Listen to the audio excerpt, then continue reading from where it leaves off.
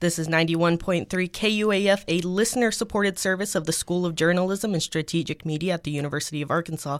And from the Harold and Blanche Kalk News Studio, this is Ozarks at Large for Monday, June 6, 2022. I'm Rachel Sanchez-Smith. And I'm Timothy Dennis. Ahead on today's program, the only diaper-specific donation organization in Northwest Arkansas receives 100,000 diapers from Sam's Club and Huggies. Plus, Randy Dixon checks in with Ozarks at Large's Daniel Carruth to take another trip into the archives of the David and Barbara Pryor Center for Arkansas Oral and Visual History. This week, we revisit a harrowing time for residents of Jonesboro and the whole of Arkansas in the late 1990s. Those stories and more ahead on today's show. But first, Ozarks wildflowers are now in early summer bloom. Heavy spring rains have yielded unusually large masses of tall white flowering hemlock this season, visible along rural roads, creeks, and meadows.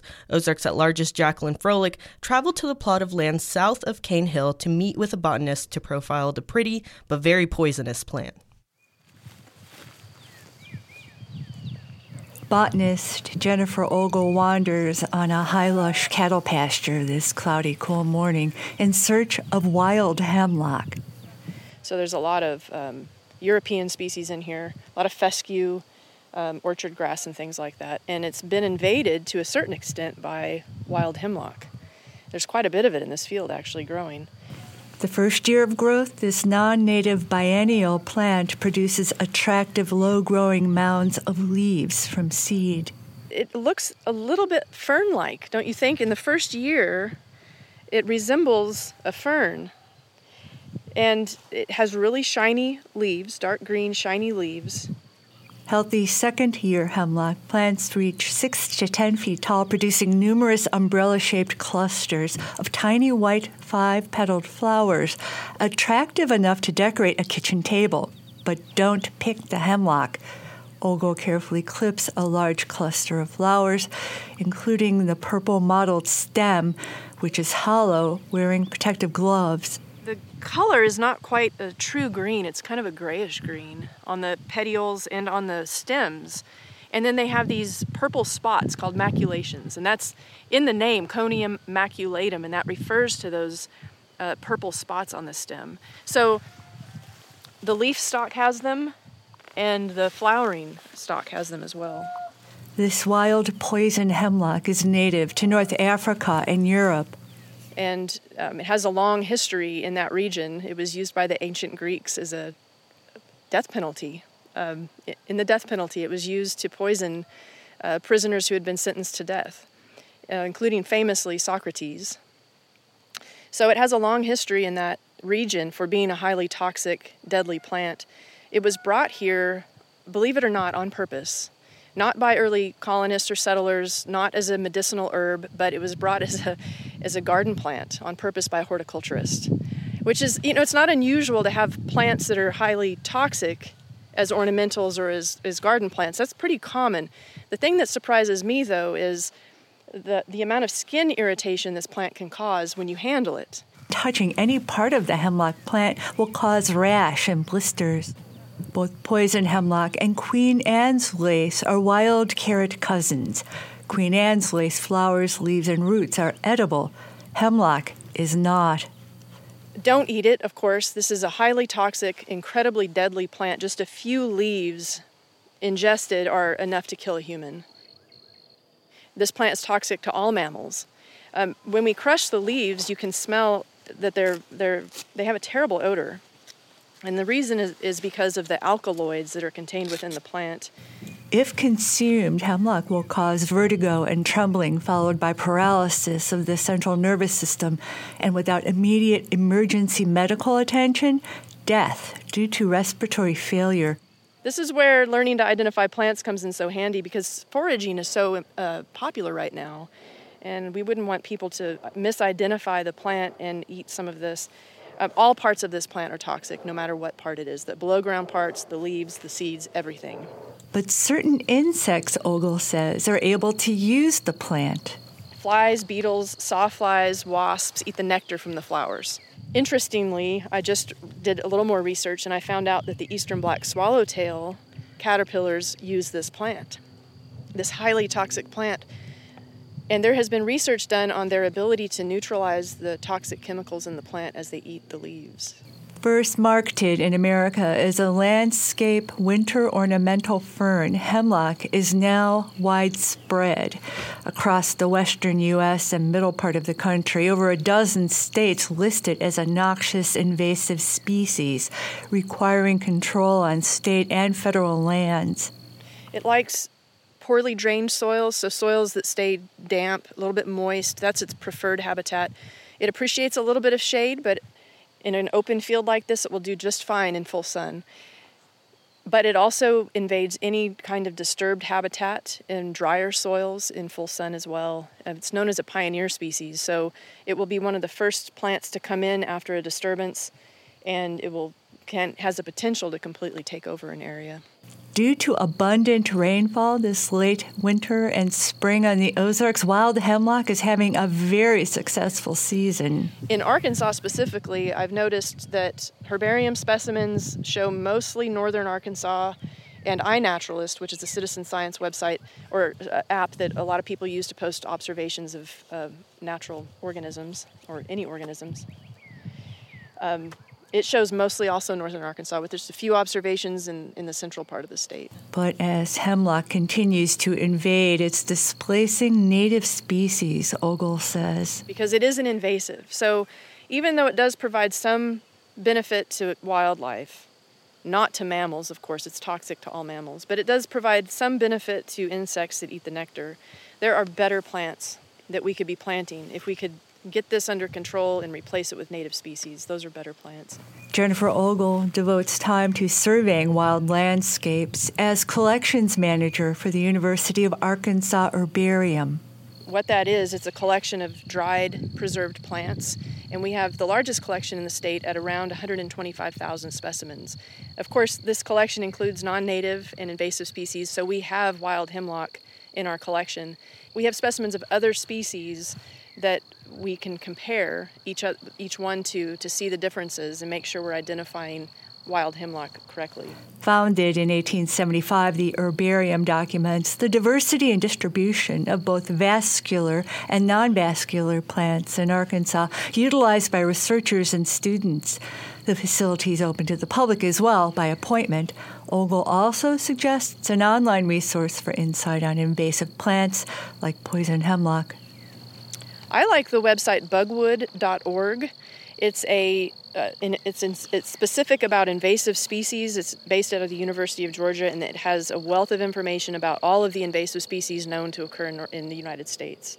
The late, great noted herbalist, author, and photographer Stephen Foster once wrote that death from poison hemlock, a gangly plant of no particular beauty, he says, is variously described as tranquil to violently delirious. So, listener, consider yourself warned. Do not pick the hemlock. For Ozarks at Large, I'm Jacqueline Froelich. Officials from the Arkansas Employee Benefits Division are raising concerns over the state's health insurance policy. Arkansas provides coverage for about 160,000 state and public school employees, along with retirees and their families. Jake Bleed is the director of Employee Benefits Division, and on Friday he told the State Board of Finance that the state's current cost share of 65% of health insurance premiums is not enough. Right now, our rates do not reflect those practices. Our rates have actually been held flat for a number of years. And those of you who've worked in insurance for any amount of time know that as claims costs go up, if the rates are held flat, then those rates are increasingly not reflective of the actual cost coverage being provided. Bleed said the state needs to increase the rate it pays for employee health insurance to around 80%. According to a memo given to the Board of Finance, if the state keeps the rate at 65%, the state's health insurance plan for public school employees will begin deficit spending within 3 years. The board unanimously approved the rate increase, but it will need approval from the legislature and the governor to take effect. Last week, organizers of the Bentonville Film Festival announced this year's lineup, also highlighting how the festival amplifies the voices of historically underrepresented people in the entertainment industry.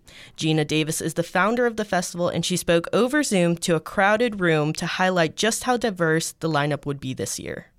More than 82% of the competitive program is from content creators who identify as female or gender nonconforming, 65% who identify as BIPOC, Asian, or Pacific Islander, 62% who identify as LGBTQIA+, 42% who are over 50, and 20% who identify as a person with a disability. In addition, for the 2022 program, on-screen leads are 90% women, gender nonconforming, 60% BIPOC, Asian or Pacific Islander, 25% LGBTQIA, and 12% representing people with disabilities. The 8th Annual Bentonville Film Festival opens June 22nd with a world premiere of The Seven Faces of Jane, an experimental film directed in part by 7 different people, including Gia Coppola, Zan Cassavetes, Ken Jeong, and others. Screenings for the festival will take place at Fermentation Hall inside the Momentary, the Gina Davis Outdoor Theater just outside of the Momentary, and at the Thaden School. Single day and full weekend passes are available for purchase, and more information can be found at bentonvillefilm.org.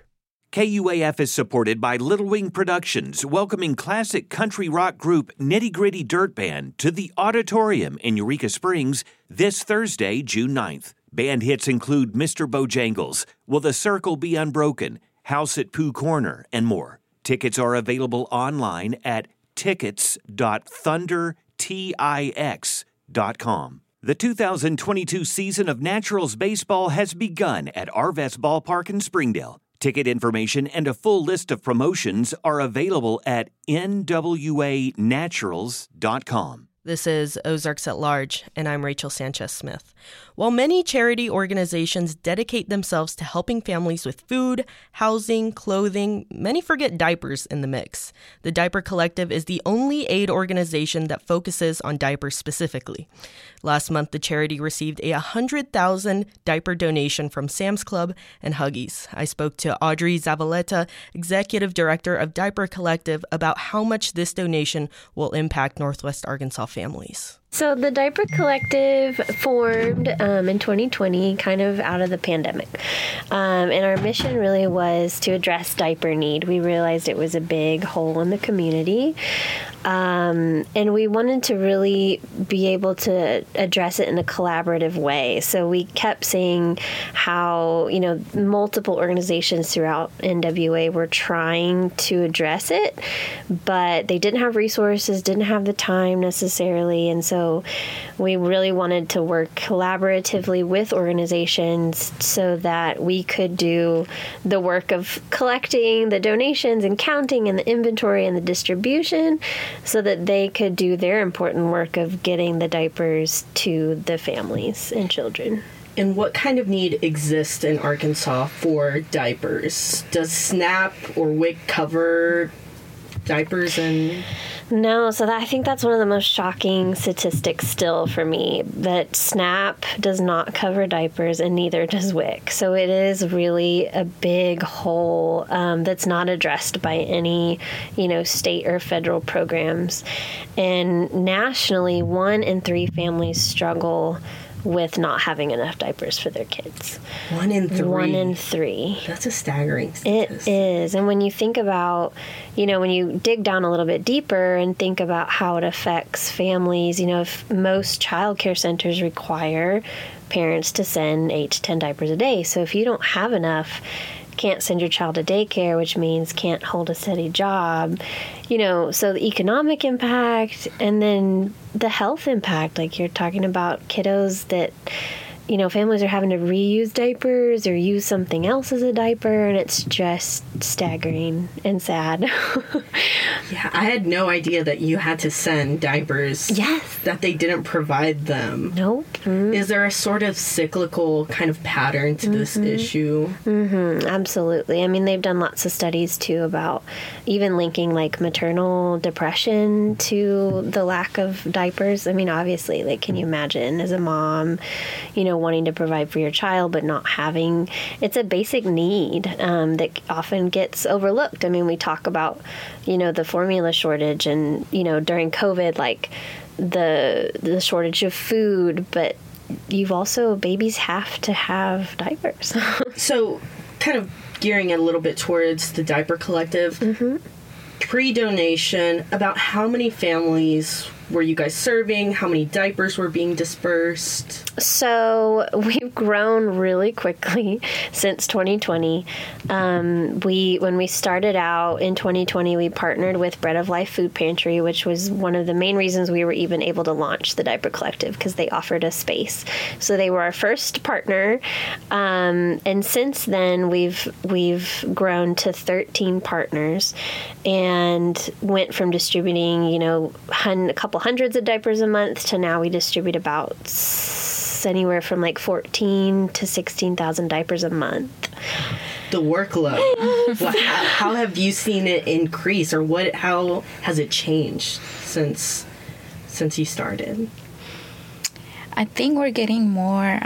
We're helping more people as we're moving forward. Have any families or partners reacted? What is kind of the community response there that you're seeing, at least from partners or families? Yeah, it's been amazing. One, I think partners have been so thankful, appreciative, and then also just really excited to be able to offer families something sustainable, because I think before it was something where maybe 1 month they would have diapers, but the next month they wouldn't.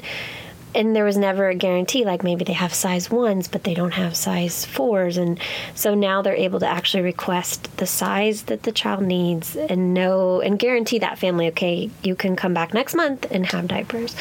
And so I think they've been really excited and appreciative about that. And the community has rallied around this in such an incredible way. So for the first year, we bought maybe 2 boxes of diapers the entire year. The rest were raised through diaper drives. Like literally people here in the community purchasing diapers and donating them. It was really, really exciting to see that. As a non-parent, I'm wondering how expensive are diapers? What kind of burden would a parent normally expect, or how much would they expect to spend? It's a lot. So I think, typically a baby, and it can be different as the child grows, but a baby goes through about 8 to 12 diapers a day.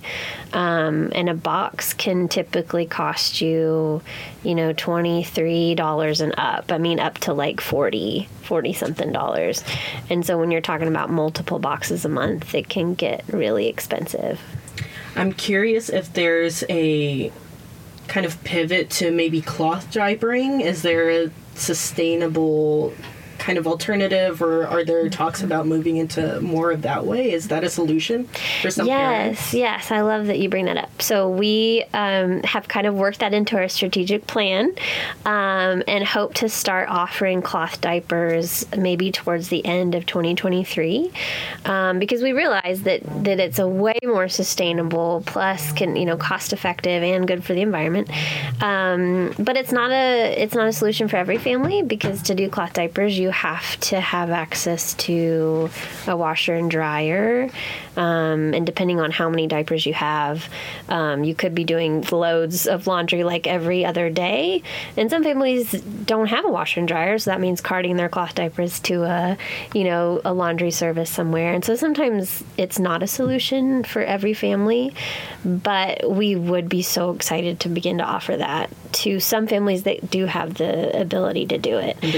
There's a diaper bank in Missouri that has a cloth diaper program, a very robust cloth diaper program, and they ship out cloth diapers to families that are interested and able to do it, and we hope to get there eventually. I'm sure that's a rare find around here. First, that the Diaper Collective even exists, and then to expand on that, I'm sure. I'm curious, have you seen the prices of diapers themselves increase? We've seen increases with inflation, with shortages, supply chain issues. Are diapers and the diaper industry facing similar struggles? Yes, they have increased. Just in 2021, they increased quite a bit.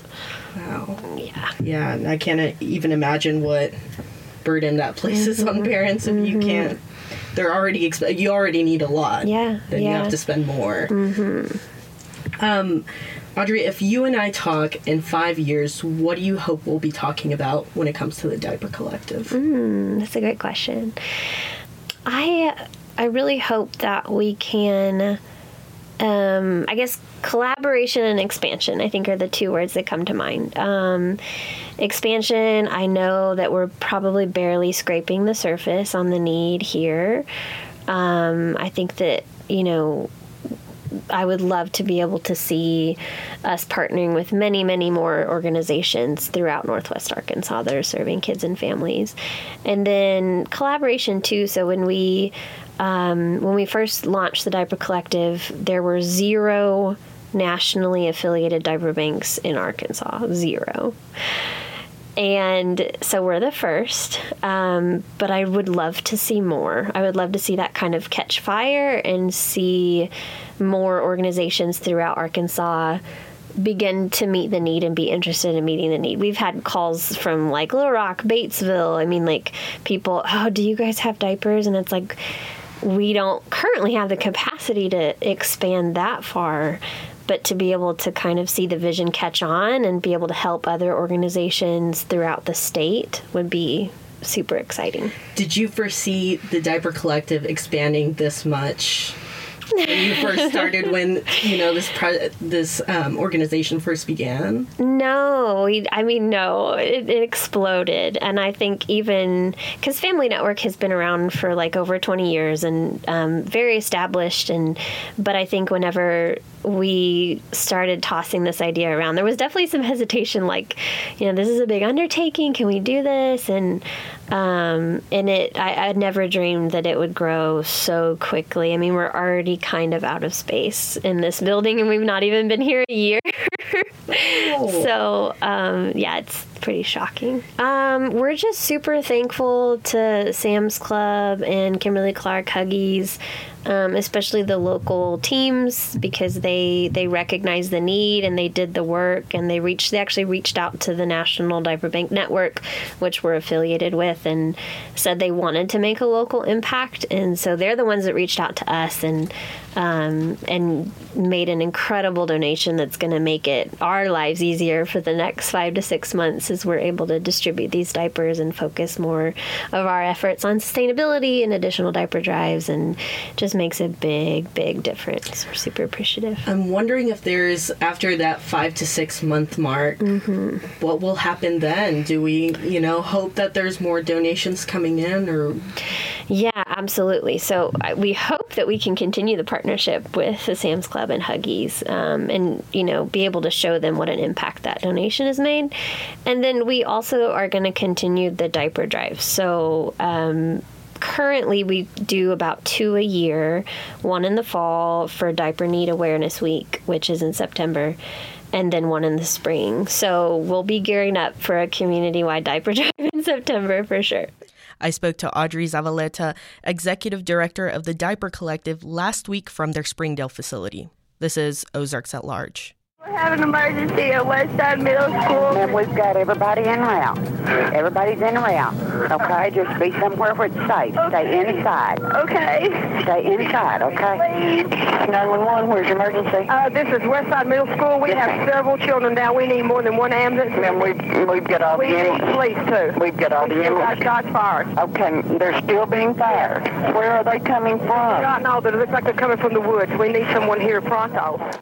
This is Ozarks at Large, and that's a sound that's become all too familiar. Frantic 911 calls about a mass shooting at a school. That wasn't recorded yesterday or last week or even last month. It was in March of 1998 in Jonesboro, Arkansas at the Westside Junior High School. Here to break down some of the events of that day is Randy Dixon from the David and Barbara Pryor Center for Arkansas Oral and Visual History. Hey, Randy. How are you? Hey, cuz. How's it going? It's going. Thanks for being here. Yeah, this was a really tough one to do, but it seemed kind of timely and something we kind of needed to lay out because this...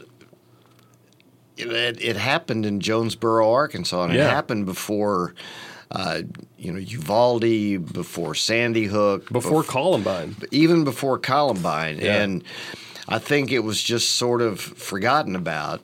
If you don't recall, 2 boys, Mitchell Johnson, who was 13, and Andrew Golden, and he was 11, opened fire on their teachers and classmates at Westside Junior High in Jonesboro. One of them had gone up and pulled the fire alarm, and they waited outside in a wooded area, armed with all kinds of pistols and rifles, and opened fire on them and killed one teacher, 4 students, and injured another 10. Wow. You can imagine that, word spread pretty quickly in KTV, where I was working at the time. It happened right after lunch, and we interrupted programming with a bulletin. So here's KTV's Karen Fuller with the first bulletin going out. Good afternoon, everyone. I'm Karen Fuller in the Channel 7 newsroom. We interrupt your regular programming to tell you about a breaking story out of Craighead County this afternoon. Shortly before 1 o'clock, we're told that a shooting at Westside Middle School in Jonesboro along Highway 18 may have resulted in multiple injuries. According to Emerson Ambulance, at least 16 units have been dispatched to the scene. We're not certain right now how many injuries there are and whether it's a combination of students and teachers. Emergency workers on the scene do tell us, however, that at least 12 people have been hurt. CNN is reporting as well that the Craighead County Sheriff's Department is calling this a very serious situation. We're trying to get confirmation from the state police, who are on the scene as well, with Highway Police, Jonesboro Police, and Craighead County Sheriff's units, as well as, again, 16 ambulance units dispatched today to Westside Middle School. We will pass along more information when it becomes available to us. Stay tuned now for your regular programming. That was KATV's Karen Fuller with the breaking news bulletin from the Westside Junior High School shooting. So as this progressed, what happened? This was the kind of thing, and this, covering news, you're getting little trickles of information, and as they come in, when you can develop enough information that you want to give to the public, because you just don't want to waste people's time staying on and on and on. But as you get relevant information, you'll go back on the air. And in this case, there was a quickly called news conference by the Sheriff's Department and state police, and they were updating the public on what was a very confusing situation at the time, to say the least. What we can tell you about what's happening now at the scene is the need for blood going on. The Red Cross is saying that at least 170 people have shown up at their headquarters in Jonesboro. They are in desperate need of O negative and O positive blood, the universal donor types. The state police press conference that we were awaiting around the 4 o'clock hour has now begun. We want to take you there live and tap in to see if we can learn some new information, possibly some names of the victims and possibly the suspects. I understand it was all females, to my understanding, girls and teachers, or 2 teachers. But as far as the condition, I haven't communicated with the hospital at this time, so I don't know. Is there a third suspect? Not to my knowledge, but if there is, the investigators will get to the bottom of that real quickly. Each loading van, is that licensed to the suspect's family? I haven't asked that question myself. I don't know. Any idea where they got all the weapons? I haven't asked that question. I don't know. Sheriff, you said you were one of the first people on the scene, and you described it as chaos. Can you tell me, what some of the eyewitnesses told you when you first arrived? Did anyone try and intervene when the shooting started? Can you tell us a little bit more about that? No, I have no idea. Whenever we got there, natural people was running in every direction all over the school campus. So. Were they running for cover? Or just, you could imagine someone shooting a bunch of young children at that age. They would naturally just be running. And then Governor Mike Huckabee also held a news conference that afternoon from the governor's mansion. We've got a portion of what he had to say. And our sincere disappointment that it did. But we also express our collective sympathy to every one of the victims, their families, their friends, but perhaps most significantly to all of those children who will, for the rest of their lives, have indelible images embedded into their psyches forever on the tragedy that they witnessed today. And so was this the first time that you guys had was this the first school shooting or mass shooting in Arkansas that had absolutely. ever occurred? Yes, and it was at the time one of the worst in the country. Yeah. There had been a couple. There, I believe there's one in California and maybe one in Texas, but this was a very unusual incident for not only to happen for us to cover or to happen in the state of Arkansas. It was a shocking thing to deal with, and as Governor Huckabee mentioned, the memories and the trauma that students will have to deal with for years. Well, one of the students at the school talked to KATV about her experience and how a teacher actually saved her life. We turned out, then a boy, Tristan, he come up to us and he asked Miss Spencer for help because his arm was bleeding. He had been shot, and then she started telling people to get on the ground. She started pulling kids down to the ground, and after they was on the ground, then I still wasn't on the ground because I was like panicked, kind of. And Miss Wright, I guess Mitchell, he had pointed the gun at me, and Miss Wright had seen him, I guess, and whenever she did that, she stepped in front of me and he shot her, and because she had pushed me back up to the side and he had shot her. And that student was referring to teacher Shannon Wright, who was the one teacher who was killed in the shooting. This was kind of unusual, but at the hospital, one of the parents of the injured was there, and they had her talking about her daughter being one of the survivors of the attack. No, I have felt nothing but relief. The surgeon called and said everything was fine. When she came in the room, the tears were flowing. She was asleep. I knew she was okay. I feel guilty. I still have my baby. There's mothers that don't. I feel sorry for the little boys' families. I don't know what's possessed them to do what they've done. I don't know. And so can you remember at the time, having been there, what it was like to be in Jonesboro after this happened? I mean, what was the mood of the town? It was very somber, and it was almost like people were in a daze. It was a very difficult situation for everyone involved. And so since you had no real playbook for kind of how to cover a shooting like this, how did the rest of that coverage unfold? Well, like I said, we had people there 24/7. We had our satellite truck. We had at least 3 reporters, 3 or 4 photographers, and a couple of producers, because we were basically doing our newscasts there all week. So let's go ahead and move into the second day after, and this is, again, Chris May anchoring the evening news from Jonesboro. Jonesboro tonight, Karen, is certainly a city awash in grief as the full magnitude of this tragedy begins to set in. It's been a little less than 30 hours now since 5 people, including 4 young girls, were gunned down in the courtyard of Westside Middle School, just a few miles from where we are now. 10 others remain hospitalized tonight, and 1 is in critical condition. The 2 suspects in this crime, ages 13 and 11, are suspected of setting off a fire alarm and then gunning down students and teachers as they gathered outside. For the first time, the 2 suspects appeared in court. These are the suspects, identified by the Jonesboro Sun as 13-year-old Mitchell Johnson and 11-year-old Andrew Golden.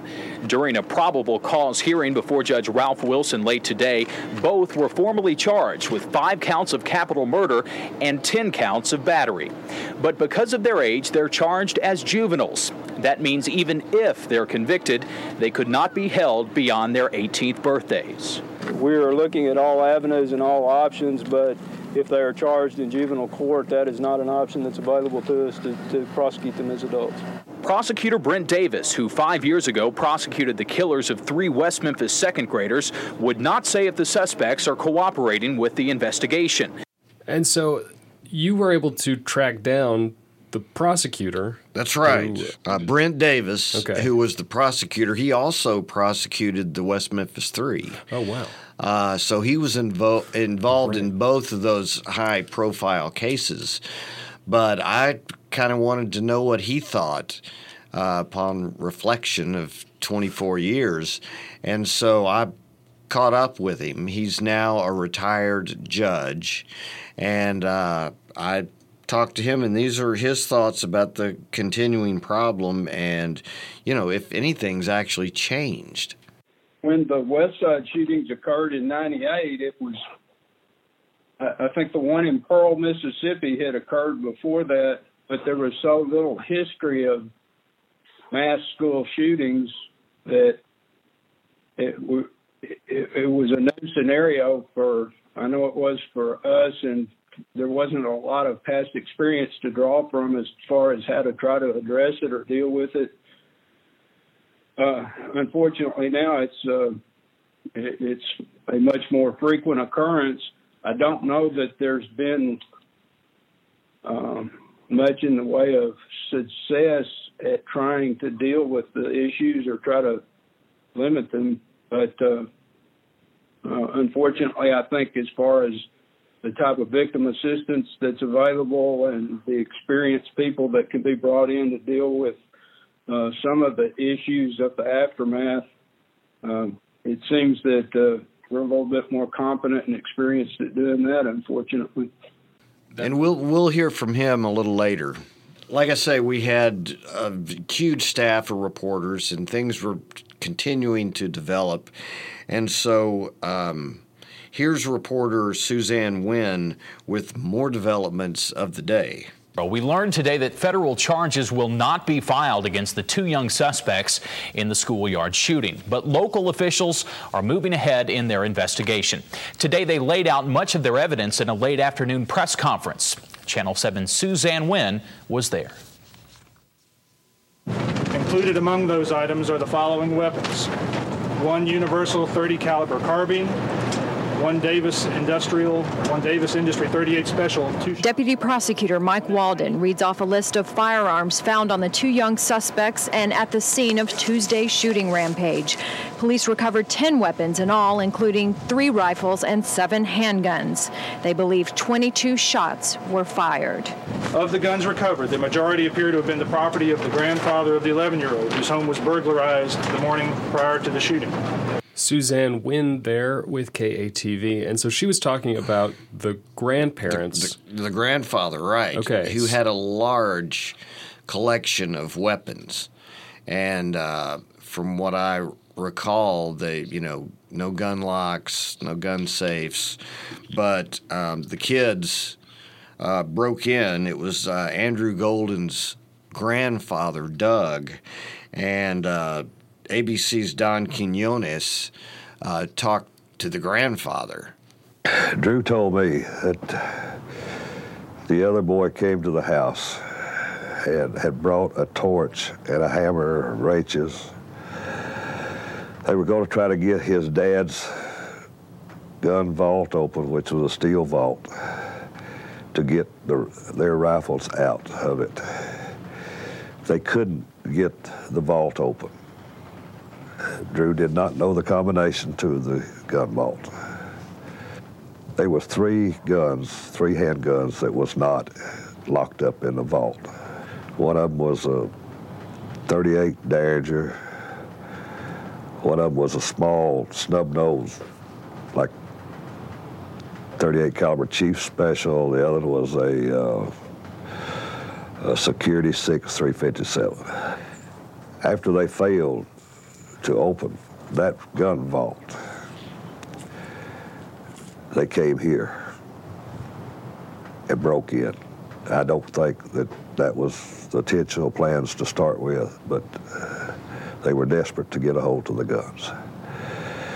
So they broke into the basement door, broke the glass out of the door, went upstairs, and got 3 rifles and ammunition for those rifles, and 4 pistols. ABC's Don Quinones there speaking with the grandfather of Andrew Golden. That's right. So after this has all occurred, can you walk us through, the charges that were brought against them and kind of the trial that comes up, that goes Right.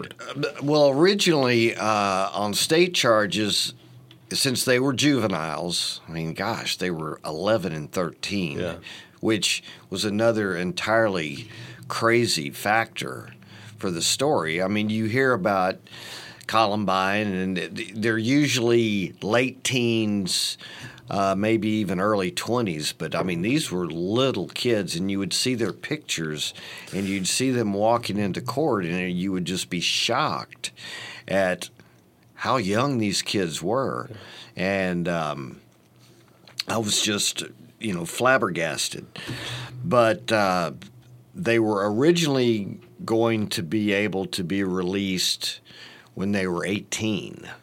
Those were on the state charges. But the federal weapons charges allowed for them to be sentenced until they were 21 and held in a juvenile facility. But because of the law and because of their age, they were going to be free when they were 21 years old. So it came time for their plea agreement and their time in court. And so Mitchell Johnson's attorney spoke to reporters before the formal court appearance. He'll be making a statement. He'll be reading a statement and apologizing to the families of the victims. His father asked me to come out here and tell you this, and I'll be going back in probably in about a half an hour. And then Mr. Johnson, Mitchell's father, and I will come out probably, hopefully, if everything is running on time, about 11 o'clock and talk to you some more. But Mitchell is extremely shaken this morning, and he's extremely anxious to basically talk to the victims and their families. And he has said repeatedly that this is something that he's wanted to do, and this is his opportunity to do it. And he's looking forward to it very much. He's actually wanted to do that from the first time I met with him. He said that was the most important thing he could do, is talk to the victims and their families, and now he has the chance to do it. And that's what he's doing. That was the attorney for Mitchell Johnson speaking at his plea hearing. And you have the statement from Mitchell Johnson. That's right. He went into court and he wanted to read a statement to the families of the victims. And this is what he said. "Hi, my name is Mitchell. My thoughts and prayers are with those people who I killed or shot and their families. I am really sad inside about everything. My thoughts and prayers are with those kids that I go to school with. I really want people to know the real Mitchell someday. Sincerely, Mitchell Johnson." So that was his statement. He was very quiet. He had his head bowed down. And they both were sentenced to juvenile imprisonment until they were 21 years old. Now, the husband of Shannon Wright, the teacher who was killed, was there in court, and he came out after the plea, and this is what he had to say. Until our lawmakers and our governor, our governor needs to call a special session. Our lawmakers need to make some changes before another shooting happens in another school, and some more families have to go through this. We need our law changed. We can't wait till January if this changes, because the chances are this will happen again, especially when kids across Arkansas realize that they can get away with something like this, and there's no justice. And, you hear the same thing today from the parents. It's like you hear, this is what really struck me, is that I listened to probably 20 hours of our live coverage, which was tough enough to go through all of that. But I had been through all of that before, but to sit down and watch it progress was really, I guess, depressing, you would say. And be so similar to what we're seeing today. And the fact that any of those sound clips that we have been listening to could have been recorded yesterday. Yeah. You just insert the town name. You go, you substitute Jonesboro with Sandy Hook. You Sandy Hook with Uvalde. It's just, it seems like it's just routine. Right, and is not going to let up. But I did talk to Brent Davis about what he thought about if there were any changes, if there were any improvements in the system, and this is what he had to say. Unfortunately, at the time this one occurred back in 1998 and a few years after that, there were no good answers as to what caused these two to do what they did. And the shootings that I was familiar with at that time, there were a hodgepodge of issues that contributed to it, but what would cause somebody to go off the rails to the point of committing acts like these did, I'm just not sure there's any good or clear-cut answers that would help us on a regular basis be able to address and prevent these things. That was Prosecutor Brent Davis. And, obviously nothing's changed. Right. That seems to be the answer, which is sad.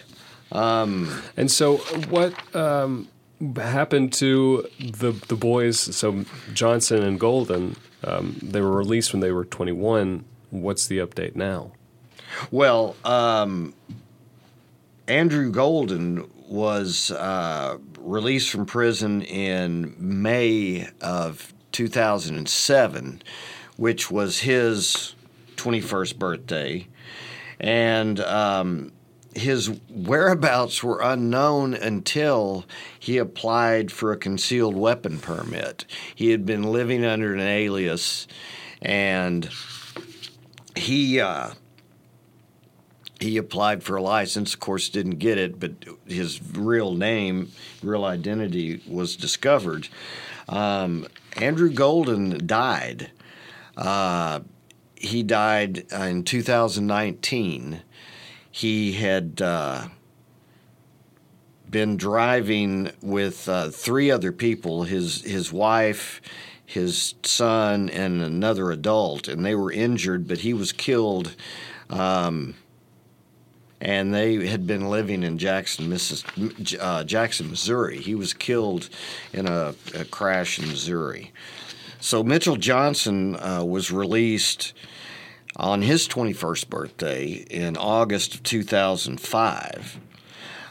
He had spent, I believe, 7 years in prison, and Andrew Golden had spent 9 years because of their age difference.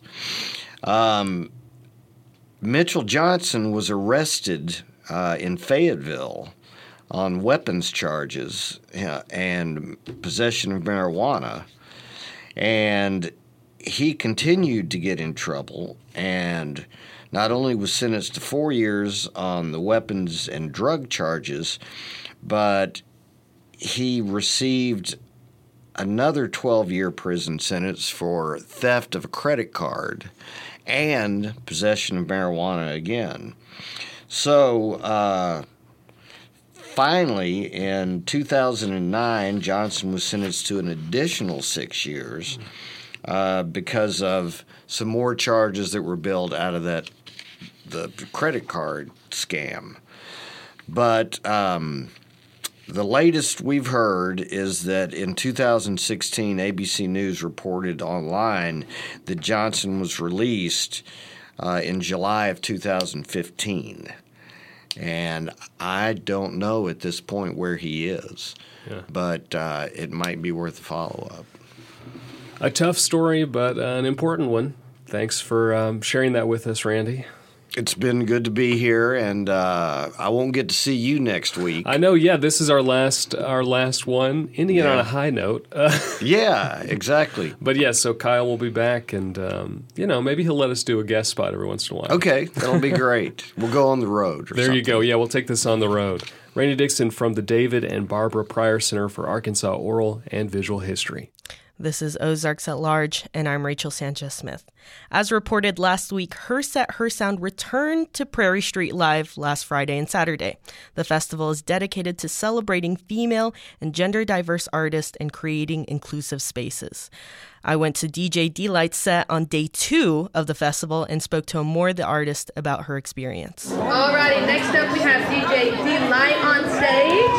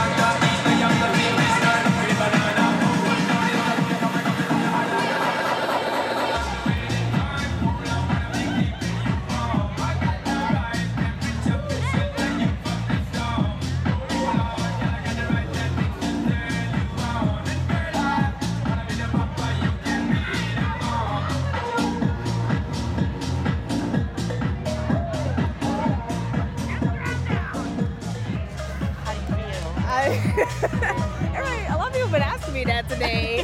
That is the million. It's like it's a mix. I'm nervous, but I'm excited because I'm like, oh yeah, and like it's been so fun. Yeah, everybody's been great. Like this whole weekend. So I'm about to be a little rad. Do two. Go wild. Okay, we're gonna do two.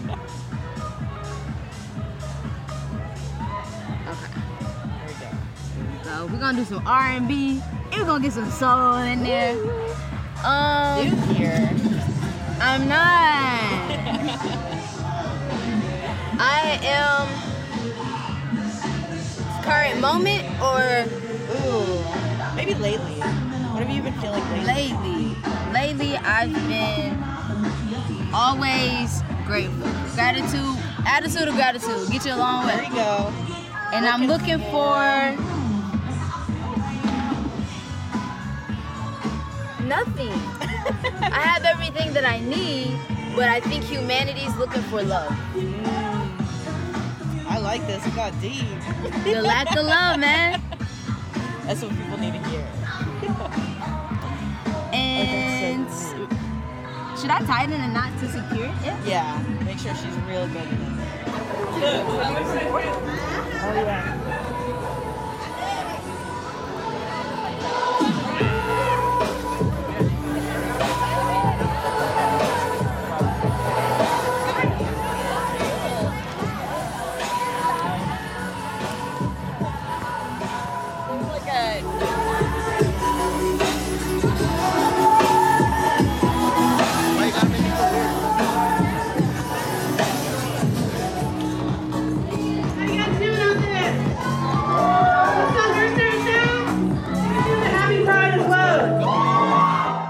That was DJ D-Light's set and Amore the Artist from Her Set, Her Sound last Saturday. Ozarks at Large is underwritten, in part, by the Walton Family Charitable Support Foundation. This is KUAF Fayetteville, Fort Smith, Springdale, and Sulphur Springs. 91.3 FM KUAF is a listener-supported service of the University of Arkansas, and Ozarks at Large is a production of KUAF. I'm Timothy Dennis. And I'm Rachel Sanchez-Smith. Contributors to today's show include Jacqueline Froelich, Matthew Moore, and Daniel Caruth. Special thanks to Randy Dixon from the Pryor Center for stopping by for another Monday dip into the Pryor Center archives. Additional content for today's show came from KUAR Public Radio for Little Rock and Central Arkansas. We will be back with you tomorrow at noon and 7 p.m. for another Tuesday edition of Ozarks at Large. Until then, be well, and we'll talk again soon.